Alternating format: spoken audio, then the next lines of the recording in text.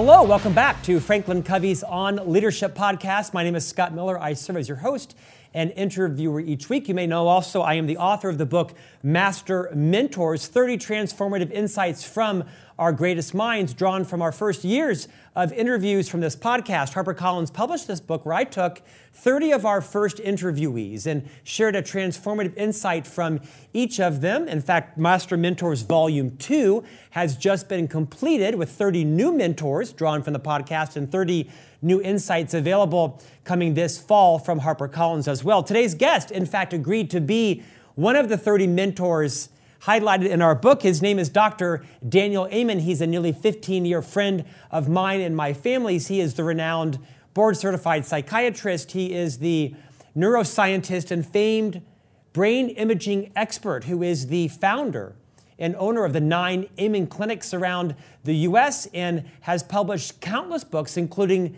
this new book released today called You Happier, The 7 Neuroscience Secrets of Feeling Good based on your brain type. Dr. Amen, welcome back for your 4th appearance on Leadership. Hi, Scott. So great to see you, my friend. Dr. Amen, you do not need our podcast to help to popularize your message or to publicize your books, but because you've been so gracious to invest in our audiences 4 separate times over the last 3.5 years, I want to just publicly call you out as a model of what Dr. Covey would have thought about being a transition figure, being a figure that is focused on relationships, your abundance mentality, that you would come back for 4 times on our podcast, speaks to your character and to what is your mission in life. For the last few people in far-flung caves that perhaps don't know who you are because they've not read one of your dozens of books, your New York Times bestsellers, you have appeared on PBS's special, how many times, Dr. Amen? 16. 16 times. You've helped to raise how much money for public television? About $110 million. That's amazing. I think it speaks to your, to not just your philanthropy, but for your mission and passion to help people understand the power of their brains. Daniel Amen, take a few moments and walk us through your history for those who may not be aware of that, and we'll dive right into the new insights in your new book. So I'm one of 7 children. I'm third, which means I'm totally not special. I have an older brother, an older sister, and 4 younger sisters. So 5 sisters pray for me. I also have 5 daughters. And when 1972, I turned 18, and Vietnam was still going on. And I ended up becoming an infantry medic, where my love of medicine was born. But about a year into that, I realized I didn't like being shot at. Some people are okay with that. It really wasn't on the top of my list of fun things to do. So I got myself retrained as an X-ray technician. It was really important. Our professors used to say, how do you know unless you look? 1975, I got out of the Army. I went to college and then medical school. And when I was a 2nd-year medical student, someone I loved tried to kill herself. And I took her to see a wonderful psychiatrist. And I came to realize if he helped her, which he did, it wouldn't just help her, that it would help me. It would ultimately help her children and her grandchildren. So I fell in love with psychiatry 43 years ago, and I've loved it every day since. But I fell in love with the only medical specialty that never looks at the organ it treats. And I knew it was wrong, and I knew it would change. I just had no idea it'd be part of the change. And over the last 30 years, we've been looking at the brain with a study called SPECT. And it just changed everything in my life. I realized that most psychiatric issues are not mental health issues at all, but rather they are brain health issues that steal your mind. Get your brain right, and your mind will follow. But whenever you do something new, something cool, you get haters. And so a big part of my journey, how do I be happy when I've had people hating on me for 30 years? It's, I focus on the lives of transformation that I've been blessed to help with. rather than on the negative noise. So that's a little bit of our history. We now have 10 clinics. Our clinic in Florida just opened this week. And we've seen people from 150 countries. And we now have a database of over 200,000 SPECT scans. For those of you interested in the location of the clinics, visit amenclinics.com. Many of my friends, parents, colleagues, children, members of our company have been to your clinics for life-saving interventions and insights. Dana, remind me how many books you've published? I think it's around 40. It just means I'm old and I'm consistent. And I know many of them are New York Times bestsellers. Your recent book, the new book out today, is You Happier, which of course, is a very inspiring read. Who wouldn't want to follow that? One of the compelling statistics I found in the book is the percentage of makeup of where our happiness is derived from. You say that the science shows that 40% of our happiness, or maybe lack of happiness, is grounded in our genetics, that 50% is our habits and mindset, and 10% is perhaps your situation, the situation you're in. Expand on that and why that's so important to know that happiness is derived from different factors. Well, things run in families. Addiction, anxiety disorders, depression, bipolar disorder, they have genetic components. But what I find particularly inspiring about those statistics, if half of your happiness is your habits, it's how you think, how you behave, and only 10% is what happens to us. Now, that matters. We're coming out, hopefully, of a pandemic that has just devastated so many people. Why I wrote this book at this time is Americans are the unhappiest they have been since the Great Depression. Dramatic rises in depression, anxiety disorders, suicide, addictions, domestic violence. And I'm like, guys, we need help. And I'm hoping You Happier is the help people need, because there's a neuroscience to happiness. And quite honestly, there are a lot of books on happiness, but no one's writing about the 7 big ideas associated with happiness I talk about in the book. Dana, let's do some level setting. In this book, after your more than 3 decades as a psychiatrist seeing tens of thousands of patients, some celebrities and former NFL athletes and current athletes and across every genre, and people, in my role as well, right? Just professionals that perhaps have issues of mental health they're trying to conquer or improve their happiness on. You've identified in this book 5 primary brain types: balanced, spontaneous, persistent, sensitive, and cautious. I'd like to spend some time on each of those as we listen to you think about ourselves, our spouse, our partner, our in-laws, our leader, someone who works for us. Will you take a few moments on each of these? And I'd like you to address them in 2 fashions.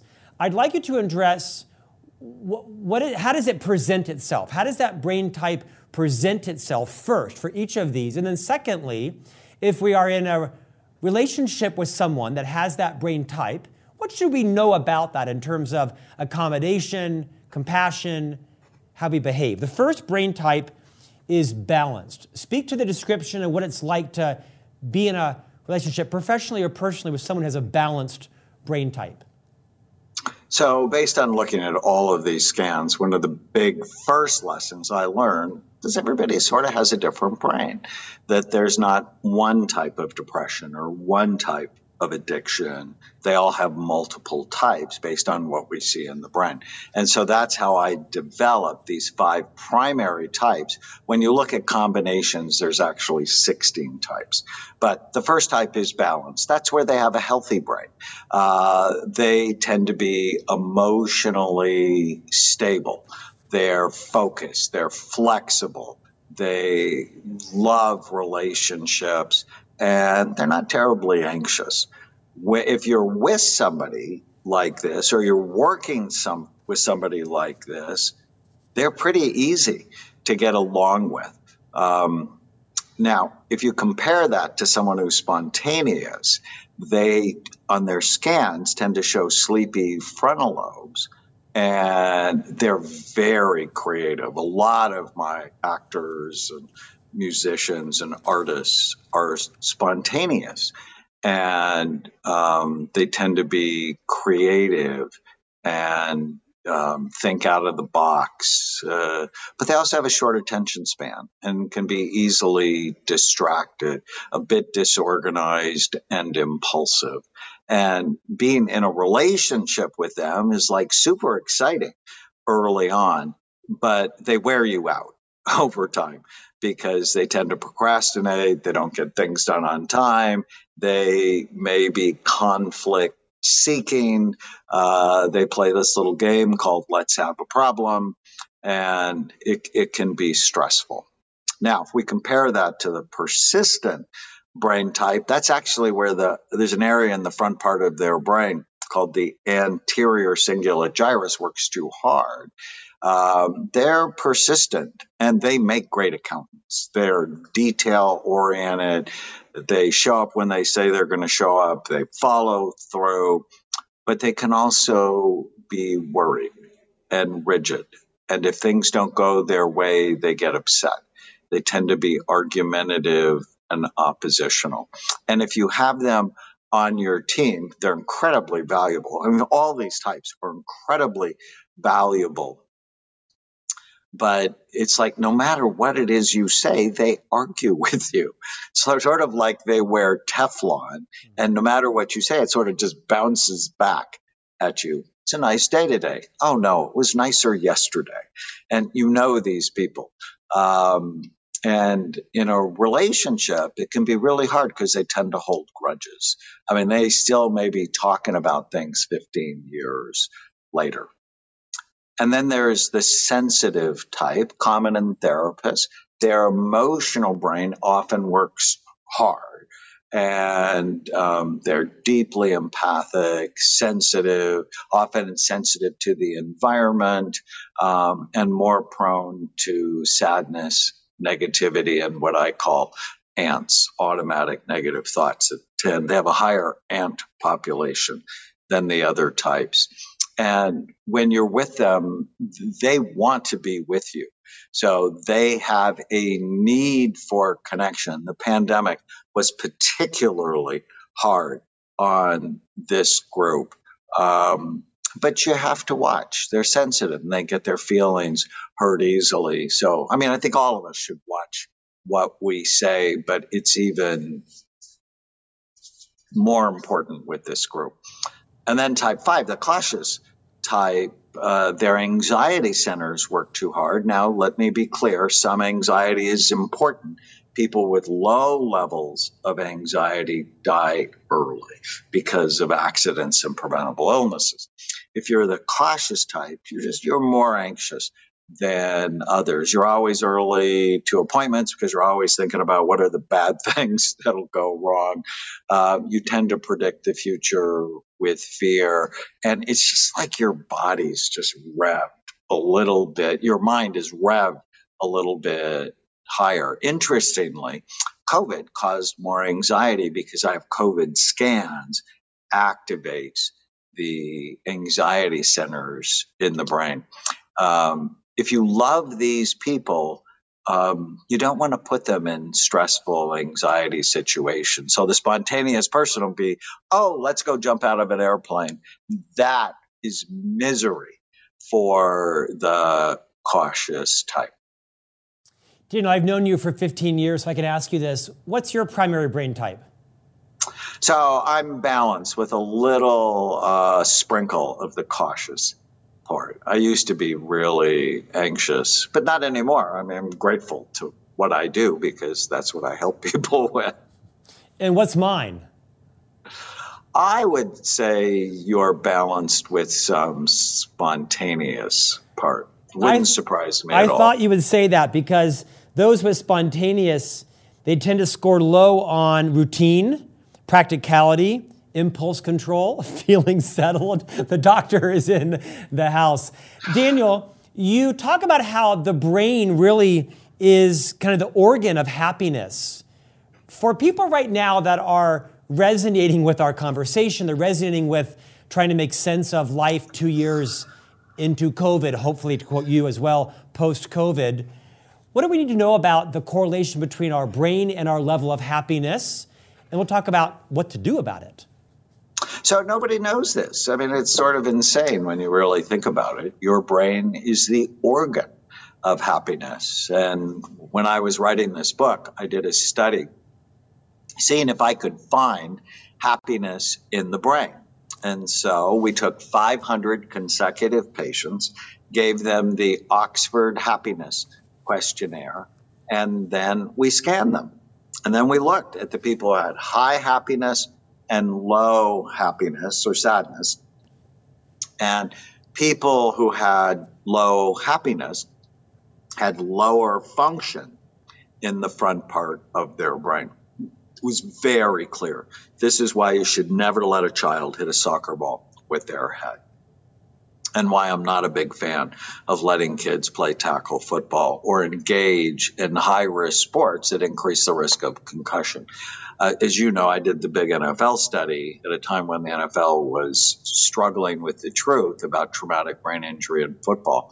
And I have 300 NFL players. They have 4 times the level of depression as the general population. You go like, why is that? They're like incredibly successful people because they have brain damage. And so if you want to be happy, you have to work to get your brain healthy. And brain health is basically 3 big things. Brain envy, you got to care about it. Nobody cares about their brain because you can't see it. When I saw my brain, I'm like, oh, this is healthy. I need to get this better. So brain envy, avoid things that hurt it. You just have to know the list. Alcohol is not a health food. Marijuana is not good for your brain. Being overweight, not sleeping, having a bad diet, having an unhealthy gut, all of those things I talk about in the book hurt your brain. So brain envy, avoid bad things, do good things like new learning. That's why I love being on your podcast and listening to your podcast, because it's always learning something new is incredible. Saunas are actually great for the brain. Nutrients, which we'll talk about in a little bit. So if you work to have a better brain, you are going to be happier. Daniel, I've been a follower of yours. We became friends first professionally and then personally. I've written extensively about you in my weekly blog and my column in Inc. magazine in Master Mentors. I've learned a tremendous amount from you about, a variety of exercises and habits and how to eat more healthy. In fact, in Master Mentors, I write, going to lunch with Dr. Amen is like going to Mass with the Pope. You have to be really on your game because not only is he watching what you eat, so is everybody else in the restaurant. But I think of all the things that I've learned from you as a dad, Stephanie and I are, as you know, are raising, you've met our sons that are now, can you believe, Dr. 7, 9, and 11, I know, right? I need a therapist just for these 3 boys that, as you know, all have my personality. So you'll see us soon in your clinic. I've learned the impact of undiagnosed brain injuries, of how many of your patients come to you in their 30s, 40s, 50s, and 60s, and they've either got a couple of bankruptcies or 7 jobs or a couple of marriages, or they have some trauma in their life. And as you and your clinics begin to unwind their history, you find a remarkable pattern in undiagnosed, perhaps early childhood brain traumas. Will you take as long as you'd like and speak to everyone who is listening and watching about how important it is to protect your brain? Because as you've taught me, your brain is like, the size of your fist, and it's more like Jell-O and tofu inside this sharp skull, kind of a bit of a misnomer there. Talk about the correlation between depression and happiness and stability and brain injury. So undiagnosed brain injuries are a major cause of anxiety disorders, depression, suicide, ADHD, addictions, and homelessness. It's actually a study from Toronto that showed 58% of the homeless men, 42% of the homeless women had a significant brain injury before they were homeless. Your brain controls everything you do, how you think, how you feel, how you act, how you get along with other people. It's the consistency, as you said, of soft butter, tofu, custard, somewhere between egg whites and Jell-O. And it's housed in a really hard skull that has sharp, bony ridges. A major cause of psychiatric issues that no one knows about is traumatic brain injuries, because most psychiatrists never look at the brain. And I didn't know about it. But when I started looking at the brain, and you could clearly see evidence of a traumatic brain injury, you're like, when did you have a brain injury? And often people would say, I didn't. And then I realized I had to ask them like 10 times. It's like, are you sure? Have you ever fallen out of a tree or off a fence or dove into a shallow pool? And so many people, after I nudge them, they go, oh, I fell out of a second-story window when I was 7, or I fell out of a moving car, I fell off a moving truck, I was in the back. And no one ever correlated that to the depression they felt. I saw somebody recently, and when they were 6 months old, or I guess, let me use this example, because Miley Cyrus became public, that I've been her doctor for about 11 years, and I adore her. And the first time I saw her, I saw evidence of traumatic brain injury on her scan. She was in the room with her mother, and I'm like, Miley, have you ever had a brain injury? And she said, no. And then, I do what I usually do. I'm like, are you sure? Have you ever fallen out of a tree or off a fence? And her mother started to cry. And she said, Miley, you don't know this. And all of a sudden, Miley's eyes get really big. She said, when you were a small child, your father put you in a backpack and got on his motorcycle and went riding into a forest. And he saw a tree that had fallen over, but he thought he could get his bike underneath the tree. And as he bent down to get under the tree on his motorcycle, he forgot you were on his back, and your head crushed into the tree, and you were unconscious for about 30 minutes, and we thought you were dead. Oh my goodness. Do you think that could explain some of her early struggles, that she had really bad temper when she was a child, through no fault of her own? And I have her scans like 10 years apart, and her brain has just gotten consistently better as she has fallen in love with her brain. And nobody knows that too. It's weird. I just had this fight with NPR because they wrote a story about chronic traumatic encephalopathy, CTE. And they basically said, I say I can cure it. And then all the haters came out. And I'm like, I've never said that. CTE is an autopsy diagnosis, right?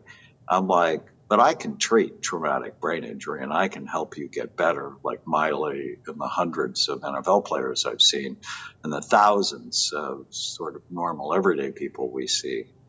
And it's just frustrating because they were basically arguing for despair, like there's no hope. And our work argues for hope, that you are not stuck with the brain you have. You can make it better. And I can prove it, whether it's in Miley or our NFL players or the thousands of people we see at Amen Clinics.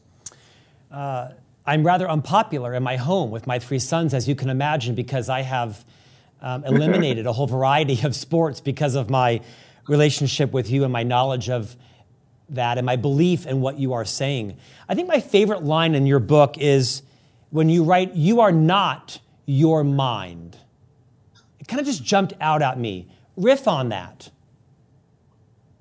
Well, one of the important strategies in the book is master your mind and gain psychological distance from the noise in your head. I was 28 years old before I learned I didn't have to believe every stupid thing I think.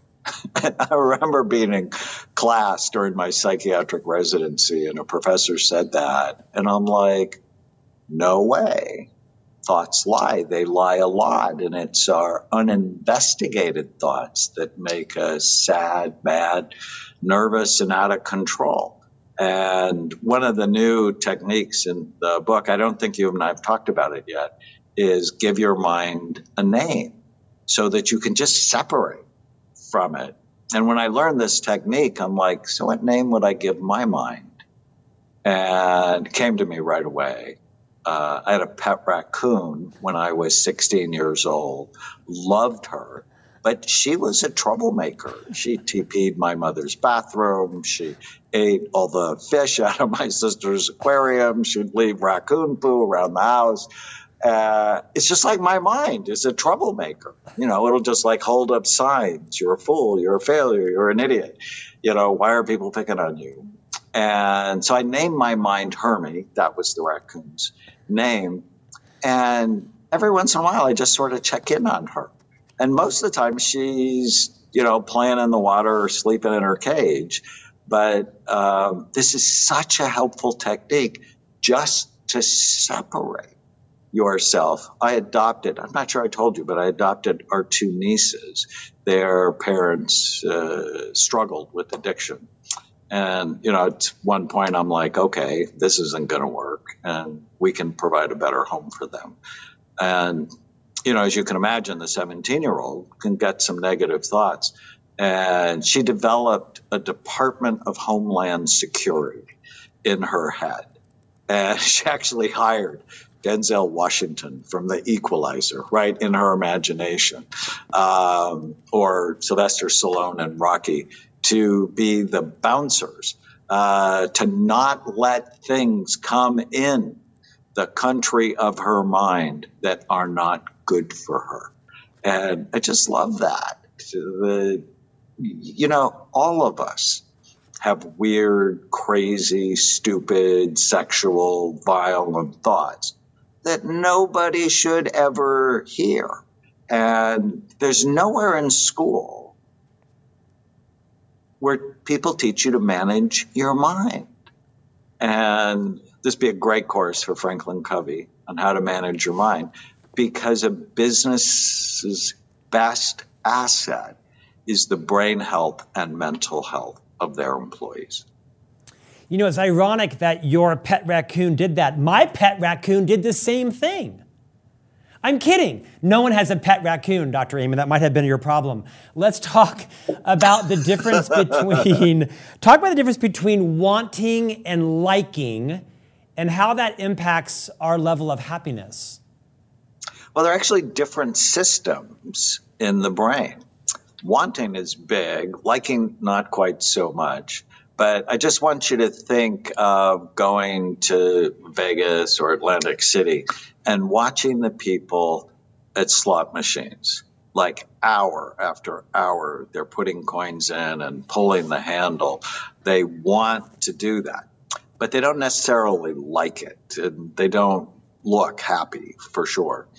Or I go to my mom's for Christmas, and, I want like 8 slices of the pizza she makes, but I don't like how I feel at all. There are actually different systems in the brain.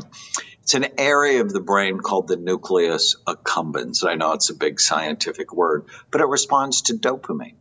And this is why hedonism is the enemy of happiness, because we want to do these things, but it wears out the pleasure centers, and we actually don't like doing them. And I think if you think of most drug addicts, I alluded to that earlier, is they want their fix. They hate their lives because of how out of control they've become and the people they've hurt. Daniel, I was reading your book recently, and I read it to my wife, Stephanie, who you know and we've dined with before, and I said to her, well, here's an interesting thought from Daniel, and you mentioned this earlier, that conflict-seeking behaviors is actually very common with people with untreated ADD. I've been accused on occasion of, seeking conflict. I tend to masquerade it as, yes, I like to seek conflict because I like peace. I like to resolve issues and surface them, and that perhaps is my cover story. But for those of us who have Scott Millers in their life, or who literally have Scott Miller in their life, what insight would you share around the correlation between conflict seeking and perhaps some untreated, if not brain injury, ADD or ADHD or something like that? Well, that's why optimizing, that's why optimizing your brain can help your relationships so much. I wrote a book called Healing ADD, and in it I talk about the games ADD people play because they have sleepy frontal lobes. And they have no idea that they're doing it. They don't wake up and plan to make their mother mad at them or their spouse unhappy. It's Pavlovian, or it's unconscious. Their unconscious mind realizes, when I get you to fight with me, I actually feel more alert. I actually feel better. And so treating their ADD tends to dissipate that conflict-seeking or excitement-seeking behavior. I discovered this actually very early after imaging. I was treating a woman and I was seeing her like a couple of times a week because she was sort of chronically suicidal. And she would start every session with the most violent way she was going to kill herself. And I was always anxious. And then when I saw her scan and she had sleepy frontal lobes, and I don't recommend most therapists do this, but I looked at her and I'm like, you need to stop that. You're no more going to kill yourself than I am. You do this as a way to get me upset. And she was taken back. I said, you're no more going to kill yourself than I am because you have 5 children. And if you kill yourself, you've just increased their risk of killing themselves 300%. And we began to explore all the ways she would think of the worst possible thing or get her husband or her children upset as a stimulant. So it was sort of worth like 5 milligrams of Ritalin to her.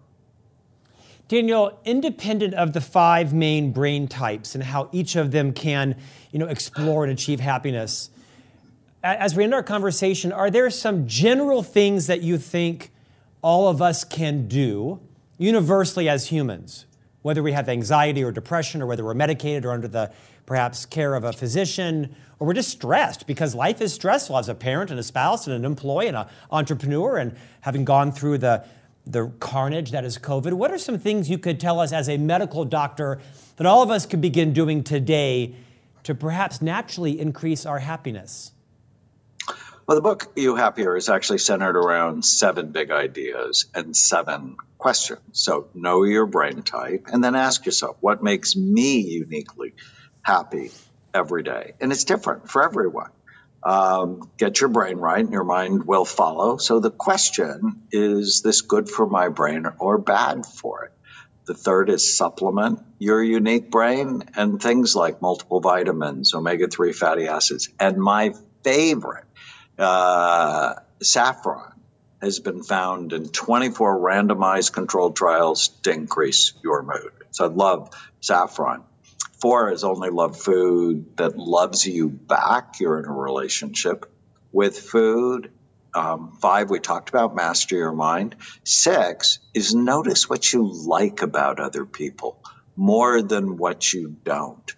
So if in a conflict-seeking way you notice the problems in your marriage, you're going to have more problems.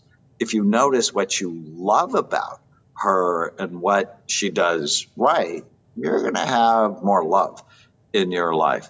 And 7 is so important. It's live each day based on clearly defined values, purpose, and goals. And most people, like all great businesses, like here at Amen Clinics, we have a business plan. We actually have a beautiful 1-page strategic plan. Most people don't do that for their lives. And we help them do it in a balanced way. What do you want for your brain? What do you want for your mind? What do you want for your relationships? What do you want for your soul? Because, as you know, I'm a huge believer in the spiritual circle and getting people in touch with why they're on the planet. What is your deepest sense of meaning and purpose? So the question to ask yourself every day is, once you develop those things, does it fit? Does my behavior fit the goals I have for my life? And then some other simple things. Start every day with today is going to be a great day. End every day with what went well today. And one of my favorite things is look for the micro moments of happiness. What's the smallest thing that happened that just made you happy? Daniel, your book is You Happier, the 7 Neuroscience Secrets of Feeling Good based on your brain type. You mentioned in that series saffron, and I understand from your team that as you launch the book now, there's also a gift that people who join in the initiative. Talk about that. Well, for people who either pre-order the book or order it the first week, they go to youhappier.com, submit their receipt, like from Amazon or BarnesandNoble.com or Walmart or wherever. We'll give you 4 free gifts, including a free bottle of Happy Saffron, which is double the value of the book. We'll also let you be part of our 30-day happiness challenge, which has been shown to increase happiness by 30%. The workbook that goes along with the challenge, and Tana, my wife, has written a brand new cookbook called You Happier, Food That Loves You Back. Daniel, thank you again. Such a generous investment in our global audience. You've come on 4 times as just generally a gift to everybody. What's next for you? Well, I'm so hopeful that the pandemic will wind down because it just hurts so many people. And I'm working on a daily brain devotional, like 366 short essays. I decided to put sort of my greatest hits into one book in bite-sized chunks. So I'm excited about that. We have our 10th clinic in Florida. Last year, the Canadian Association of Nuclear Medicine, prestigious scientific body, really endorsed my work. So we're going to probably open 5 more clinics around the United States in the next couple of years. Absolutely amazing. Daniel Amen, thank you for joining us. Your book is You Happier, out right now. We look forward to your 5th appearance on leadership. If you'll have us someday, thank you again for your investment in us. Thanks, Scott. And we'll see you back here next week for a new conversation on leadership.